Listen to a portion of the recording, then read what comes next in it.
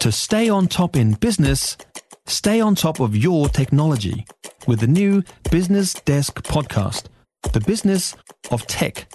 Listen on iHeartRadio or wherever you get your podcasts. The ferry company Fuller's has partnered with Sea Change, a sustainable boat company, to bring a zero-emission hydrofoiling vessel to the Hauraki Gulf. This is being marketed as a high-end and high-value experience for tourists as sustainable tourism becomes more fashionable. Sea Change founder and CEO Max Olsen is with us at Newstalk ZB this morning. Morning, Max. How's it going? Yeah, good, thank you. A 10-seat hydrofoil, 8 metres long, very flash, top speed nearly 30 knots. What sort of trips are you talking about here on the Gulf? Yeah, so I think Fuller's has yet to announce their exact product, but they can. It's got enough range to get around the Gulf, out to some of the islands that we're all familiar with, Waiheke and some of the conservation islands.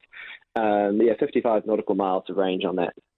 55. Would that get me all the way around Waiheke and maybe out as far as Raki? No. Would I get around Rangitoto with that? Well, get around Rangitoto with that. Look, I haven't. I don't think we've actually done the calculations on doing a circumnavigation of those islands, but they'll certainly get you to those islands. All right, okay. As far as the hydrofoils are concerned, they're nothing new, are they? They've been about 100 years or so of hydrofoils. What's different about them today? Yeah, so in the last sort of 10 years, hydrofoils have gone through this massive transformation, and you would have seen this kicked off with the America's Cup. It really brought them back. The long and short of it is that they're just much more efficient now. We make them out of carbon fibre. And other high-performance materials, and it allows us to get better shapes in them. We have much better control strategies because these boats are actually actively controlled to keep them stable. And that just allows us to make the boats incredibly efficient. And then because they're very efficient, we can make them battery electric instead of using fossil fuels, which is really the big unlock here. Is this in any way influenced by what we've seen on the America's Cup boats? Have you drawn anything from their experience? Yeah, I mean, absolutely. We draw from that experience, and we stand on the shoulders of giants there. We use many of the same tools they use, and the principles are very much the same. What's different is that we're designing a boat for safety and efficiency rather than top speed. We care a lot more about passenger comfort than they do on an America's Cup boat. Sure, and you've got a whacking great big battery in there as well. That's also different, yes. Cook Strait ferries one day. Yeah, well, hey, it's something we've talked about before. It's not a plan we've got today, but hey, we still think that's something that's possible, and we might get back there. Now, the Fullers are talking about a high-end experience. That generally means quite expensive. Do these things cost a lot more than fossil fuel ferries to run? No, not at all. They have incredibly low OPEX. Like in the electric vehicle, you pay a small premium on the upfront cost of the vessel. The ongoing running costs are incredibly low on these boats. All right, so it's what you've got to lay out in the beginning to start up.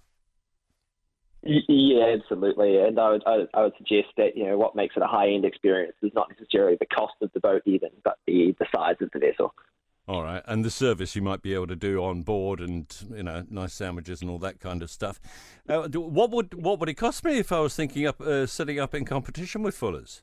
If I wanted to buy myself a boat and put, Dower Ferry Express on the side of it, I could. Yeah. I mean, I'm sure I'd have an unhappy Fuller's 360 if that was the outcome of this interview. But right now, we don't have public pricing available.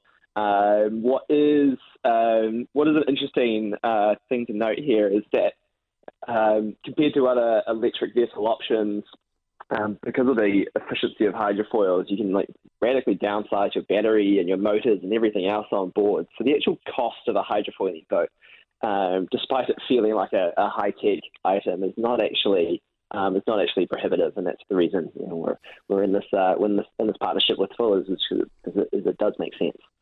Well, thanks so much for talking to us this morning. It's always great to hear from New Zealand companies right at the sharp end, the pointy end of high-tech stuff. Thanks, Max. Max Olsen. Thank you very much. He is the founder of Sea Change, in a partnership now with Fuller's, the ferry company, for some flash trips around the Hauraki Gulf. If you enjoyed this podcast, you will love our New Zealand Herald podcast, The Little Things, hosted by me, Francesca Rudkin, and my good friend Louise Airy. We focus on all the little things that you can do to make a positive impact on your life and to cut through the confusion from the health and wellness industry. Join us every Saturday to hear from the experts for all the tips and advice you need. Just search The Little Things on iHeartRadio or wherever you get your podcasts.